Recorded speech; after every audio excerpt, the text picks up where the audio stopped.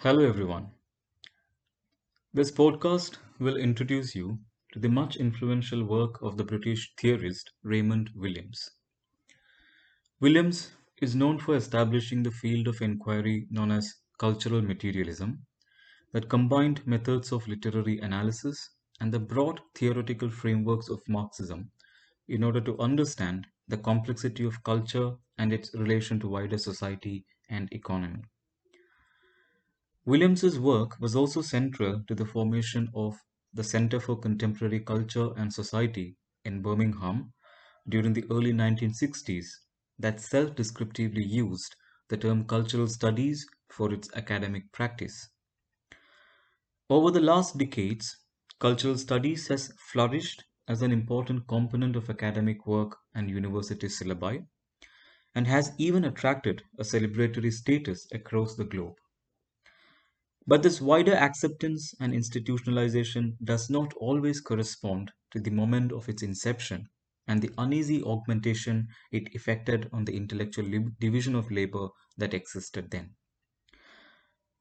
Lawrence Grossberg and others in the book Cultural Studies says, it is undoubtedly cultural studies' material and economic progress that contributes as much as its intellectual achievement to its current vogue. In the United States, where the boom is especially strong, many academic institutions, presses, journals, hiring committees, conferences, university curricula have created significant investment opportunities in cultural studies, sometimes in ignorance of its history, its practitioners, its relation to traditional disciplines, and its life outside the academy.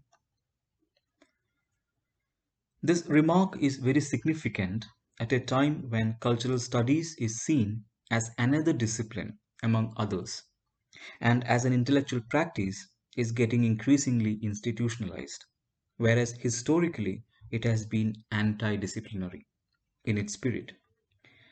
But what is the history that the authors refer to here? Can it have one unified and singular history that we can hark back upon? Which from its own methodological premise sounds contradictory. Cultural studies is often associated with the intellectual work of the British theorists, including its major figure Stuart Hall, and its origins as an intellectual practice is referred back to the inception of CCCS in Birmingham, that, as I pointed out earlier, used this term self-descriptively. Raymond Williams's work, Culture and Society and the Long Revolution, Richard Hogarth's The Uses of Literacy, E.P. Thompson's The Making of the English Working Class, etc., are recognized as the early path-breaking texts that established the field.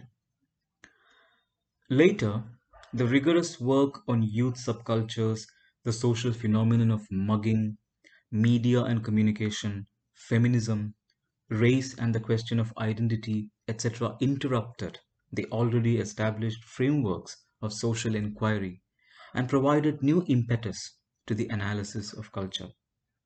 But Stuart Hall himself, among others, have always pointed to the need to understand culture studies as carrying a plurality of discourse and ideological or political positions within it. In a way, one might say, after all, that we still do not know, even after the abundance of critical texts that bear its mark, what the bibliography of a cultural studies thesis looks like. At least one can confidently assert that there can never be a proper one, an assertion that is crucial for carrying forward the legacy of its early practitioners. For when we refer to its history, we are always invoking the doubts, uncertainties, openness, and the provisionality of its statements. Likewise, revisiting these early moments and texts, which never render themselves complete or closed, may still be crucial for the insights they might provide, resulting in what Hall would call new theoretical gains. It is in this spirit that we try to understand the contributions made by Raymond Williams. Williams played a crucial role in redefining the approaches to the fields of literary studies, Marxism and cultural theory, adult education, modern communications, etc. And he remained a socialist thinker throughout his life, affirming his adherence to what he called a democratic long revolution. But in doing so, he also reconceived what socialism might mean for the present and future.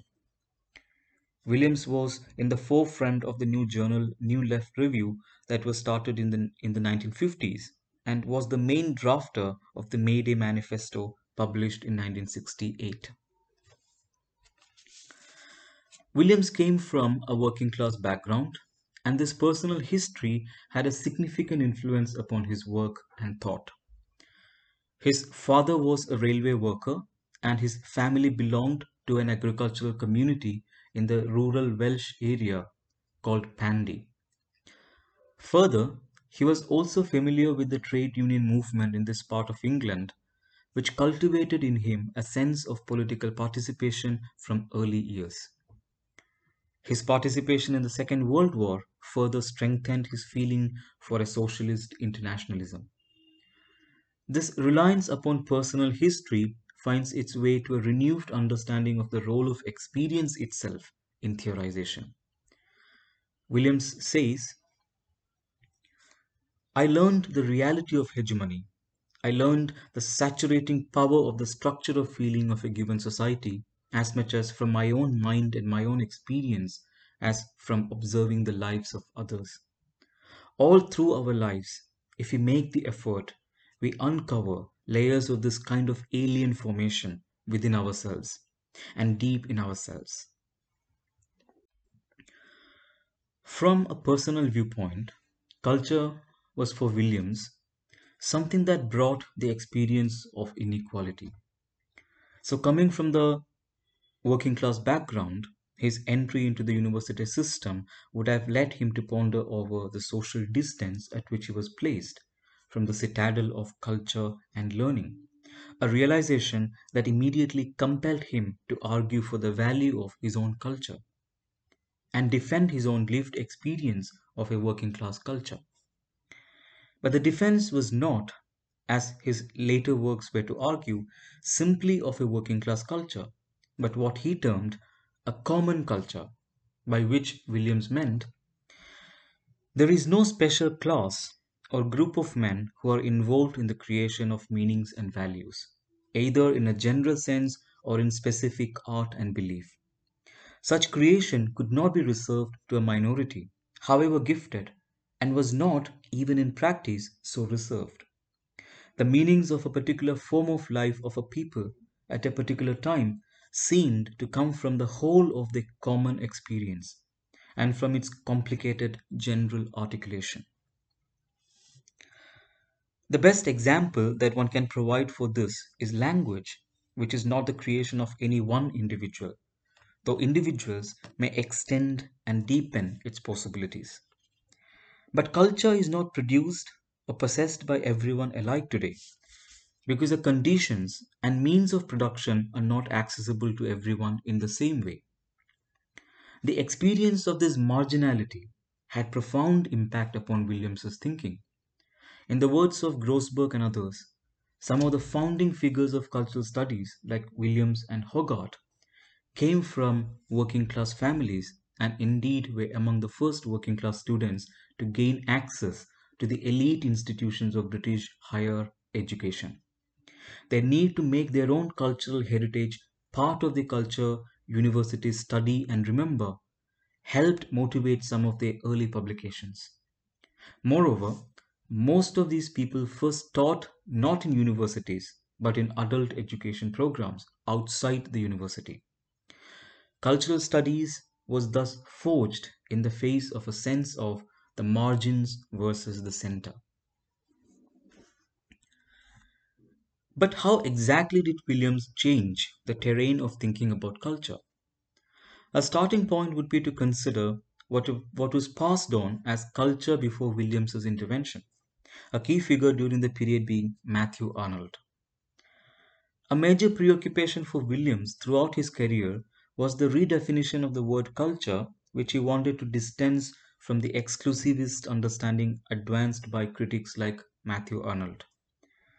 We find in the essay, "100 Years of Culture and Anarchy," Williams pointing to the contemporary relevance of critically engaging with literary figures like Matthew Arnold, even though they are separated by 100 years. He says, Arnold's emphasis on culture, his kind of emphasis, was a direct response to the social crisis of those years. And what he saw as opposed to culture was anarchy, in a sense very similar to many recent public descriptions of demonstrations and the protest movement. He did not see or present himself as a reactionary, but as a guardian of excellence and of human values. This remark captures the necessity to take writers like Arnold, for whom culture was the best which can be thought and said, and who shared a composite attitude that was equally liberal and reactionary.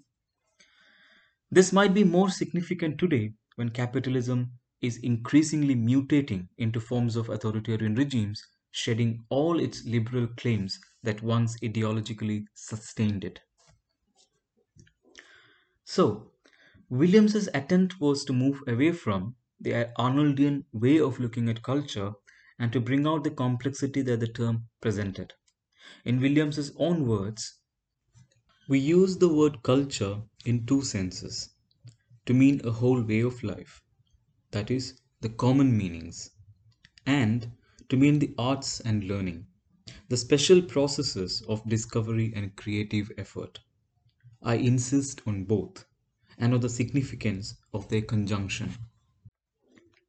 Clearly, what is indicated here is the possibility of a renewed relationship between what is generally considered to be special, arts and learning, that which was valued by Arnold, and what is common or ordinary. By collapsing the strict division between these two domains, Williams achieves a democratization of culture. Learning and artistic practice is not a separate entity to be valued more than the ordinary, but is linked to the larger social reality and the worldly experience, which always remain ordinary. No wonder the essay, "Culture is Ordinary," starts with Williams's own experience of growing up in a vibrant countryside. This is again not to be understood only as a defense of an authentic working class culture, but as a fundamental methodological reappraisal of the relation between arts and learning and the everyday life. Such a democratization of culture leads to Williams's idea of a socialist future as well. He says, the only thing that we can say about culture in an England that has socialized its means of production is that all the channels of expression and communication should be cleared and open, so that the whole actual life that we cannot know in advance, that we can know only in part even while it is being lived, may be brought to consciousness and meaning. Culture, therefore, is ordinary and is a resource for the building of a more inclusive socialist life. Williams is unambiguous about the role of industrialization, which he considers an important event which proved to be a resource for the democratic participation of a workers' culture in this long revolution. In Culture and Society, one of the foundational texts that created this rupture in thinking about culture, Williams takes this word quite historically as well, as a resource for modern democratic politics. In the foreword to the book, Williams says, the organizing principle of this book is the discovery that the idea of culture and the word itself in its general modern uses came into English thinking in the period which we commonly describe as that of the Industrial Revolution. What is indicated here is that not only the object of cultural analysis, but the very identification of those objects as cultural is a historical development. That is, what Williams is undertaking here is not simply an elaboration of the cultural practices or attitudes of the English society, but the historicization of the very conditions under which such a cultural analysis becomes possible. Culture as a concept then is both what inaugurates an interpretation of a whole set of historical attitudes and the very premise which is critically and historically analyzed. He refers to a new general theory of culture as a theory of relations between elements in a whole way of life. He also refers to the idea of an expanding culture as we live in an expanding culture. In the essay, The Analysis of Culture, Williams provides three general categories for defining the term culture: the ideal, the documentary, and the social. It is clear from his description that these three are to be located in a broad spectrum, the ideal and the social sharing the extremes. He does not give up the idealist position altogether, but thoroughly reforms it by saying that it does not refer to a state of human perfection, which implies a known ideal towards which we can move, but human evolution, to mean a process of general growth of man as a kind, an assertion upon which Williams' humanism rests. Moreover, if one were to imagine culture as a process, as Williams emphasized often, the three definitions should be seen as the interrelated points that constitute the whole of the process. And the whole of culture is cemented by forms of affect that is most difficult to unearth. Williams says the most difficult thing to get hold of in studying any past period is this felt sense of quality of life at a particular place and time. A sense of the ways in which the particular activities combined into a way of thinking and living. We are usually most aware of this when we notice the contrast between generations who never talk quite the same language, or even we read an account of our lives by someone out from outside the community, or watch the small differences in style or speech or behavior in someone who has learned our ways yet was not bred in them. This is what Williams calls the structure of feeling.